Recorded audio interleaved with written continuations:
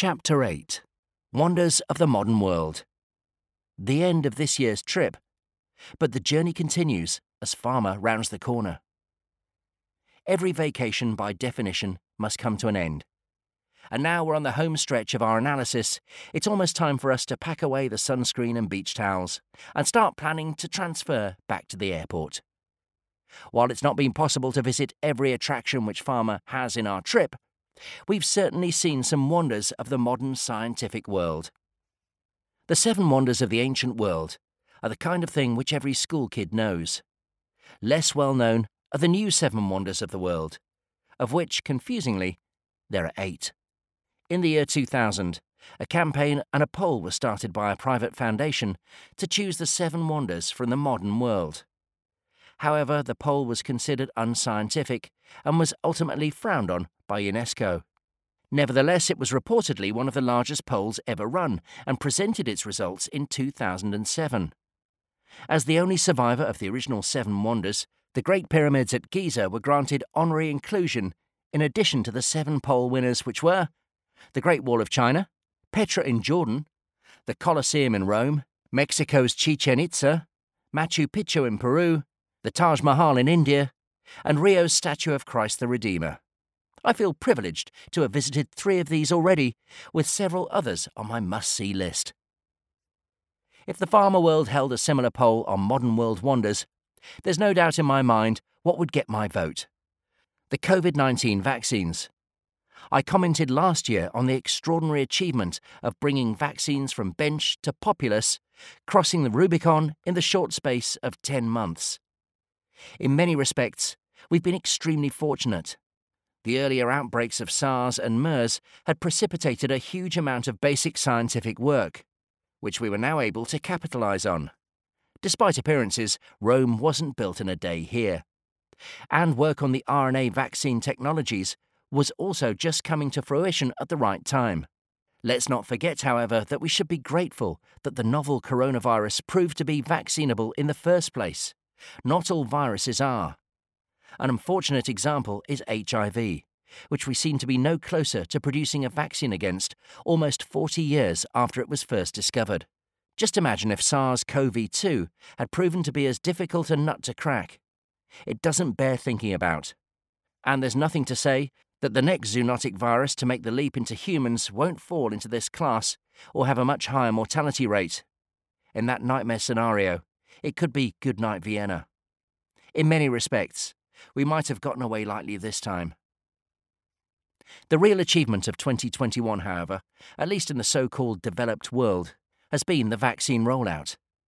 At the time of writing in late January, my own country, the UK, is reporting 90.9% of the eligible population has received a first dose, with 83.9% receiving a second and 64.3% having had their third booster dose.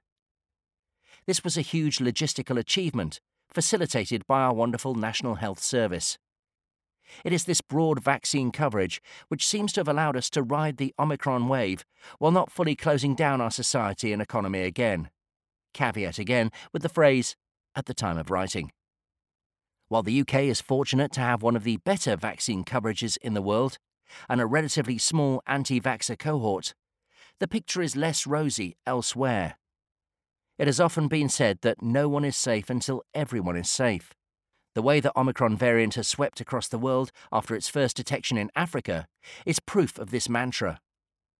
While vaccination programs remain woefully incomplete in many of the world's poorer countries, there's always the chance that another, more dangerous variant could yet emerge, which could evade the current vaccines, sliding the world backwards again.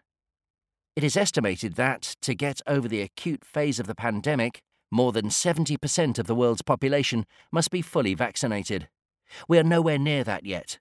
Latest estimates put this figure at around 52%. However, a glance at the World League table reveals many countries in Africa and elsewhere languishing at below the 20% mark. The focus of public health officials must now be to get the vaccines to everyone who still needs them, irrespective of geography and wealth. As we start to emerge from the long shadow of the COVID pandemic, the industry is to be again congratulated for not being thrown off its stride. In fact, It rather has a spring in its step. We have already seen how clinical trial activity bounced back and adjusted very quickly. But let's take a moment to reflect on just how well R&D as a whole has not just survived, but flourished. All those work-from-home orders, all those disruptions to supply chains, and the industry still managed to grow massively. It has arrived in 2022 with bigger and more robust pipelines, a shot in the arm from new technologies, and, importantly, with a hugely enhanced reputation with the majority of the public. I say the majority advisedly, as one unfortunate side effect of the pandemic is that it has thrust pharma onto a new front in the ever-expanding culture wars. Biomedical science has always been part of this, particularly in the highly contentious, in the US at least, women's right to choose issue.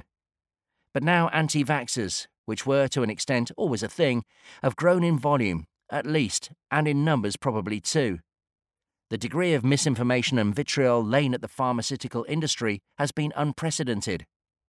There was, of course, a slew of rumours suggesting that the vaccination rollout was a plan by Bill Gates / the government to gather our data / tag us all, and that our DNA was being altered. All utter nonsense, of course, but it's concerning how these things spread through social media, propagated by those with their own agendas, and targeting those in society who are the most vulnerable. While for the majority, the pharmaceutical industry has emerged more strongly supported by the public than ever before in recent history, for a minority, it has become more evil, profit-motivated, and pervasive than ever. It's something that pharma must remember to keep in its rear-view mirror. With global supply chains still recovering from the battering they received from the pandemic, new threats to global stability seem now to be emerging. Fuel prices have soared, raising the spectre of high inflation in many countries.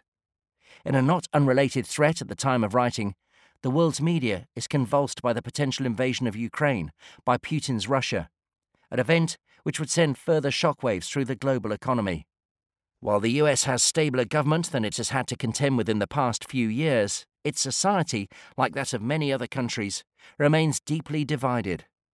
And the future direction of the FDA is unclear. The Aduhelm debacle, whereby Biogen's new Alzheimer's drug was controversially approved based largely on biomarker rather than efficacy data, has undoubtedly tarnished the agency's reputation somewhat. It also set it at loggerheads with payers, many of whom decided not to fund it. And the molecule's future currently remains uncertain. With Dr. Robert Califf nominated by President Biden to take over as its new commissioner, the FDA is at something of a crossroads. So while there is light at the end of the tunnel, it's not as if the world is emerging untroubled into the sunlit uplands of the post-pandemic landscape. How do industry experts see the road ahead for 2022? Meena Banam, partner at Sofinova Partners, quoted in InVivo, stated that the fundamentals remain strong for biopharma, continuing demand for new medicines and outstanding returns. As we shall see in the forthcoming supplement to this report, New Active Substances, launched during 2021, the industry seems to still be in pole position in its primary goal of delivering novel therapeutics, having had another phenomenally successful year, and we expect this trend to continue. Financially, pharma still looks to be in the driver's seat. Another of our sister products, Biomed Tracker, reported 3,148 pharma deals during 2021, including 1,610 financial deals. Also quoted in InVivo, Bjorn Odlander, founder and managing partner of HealthCap, said that he expected VC funding momentum to continue in 2022 for both earlier and later rounds of private financing. Has then the pandemic actually boosted pharma overall?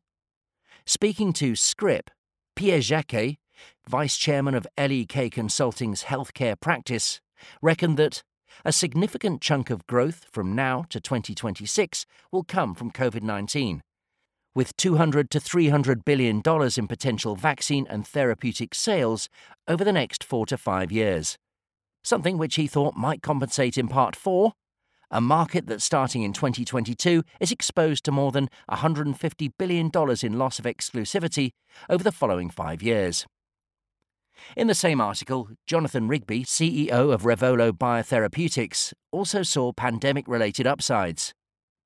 With the ongoing COVID-19 pandemic, biopharma will continue to reinvent how it looks from the corporate to clinical perspective, including incorporation of hybrid employment to virtually run clinical trials that can allow for enhanced patient participation, he said.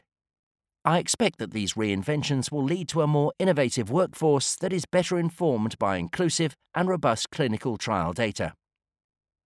However, a note of caution was sounded by Hing Wong, CEO of HCW Biologics, who pointed out that COVID-related research and drug studies have and continue to consume considerable resources. This and the near-record amounts of capital created by the biotechnology industry over the past 2 years have combined to create a research logjam, with contract research organizations and contract manufacturing organizations unable to keep up with demand for their services. With some CMOs reporting a 2-year backlog, drug makers are facing long queues to get CTM, clinical trial material, manufactured, a situation that could significantly delay preclinical and clinical trials this year. The truth is very much that things are still in flux. As comedian Lily Tomlin once joked, the road to success is always under construction. Nonetheless, at the start of 2022, the pharma industry looks to be firmly in control at the wheel. There may be many forks and bumps in the road ahead, it may even hit the occasional roadblock, and it may wander occasionally off the beaten track. But as it leaves the COVID pandemic for dust, it appears to be cruising, foot on the pedal, and full steam ahead. It has very much gone the extra mile in the past 2 years, giving the green light and going from 0 to 60 in a few seconds in its attempts to overtake SARS-CoV-2, a race it finally seems to be winning. As a result, life should hopefully be returning to normal this year, which for many of us means taking long-cherished holidays and long-planned trips again. Time to start thinking about that vacation, because travel really does broaden the mind. I haven't been everywhere, but it's on my list. Susan Sontag.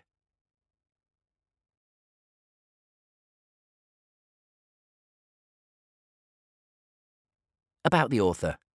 Ian Lloyd, Senior Director, Pharma Projects and Data Integration.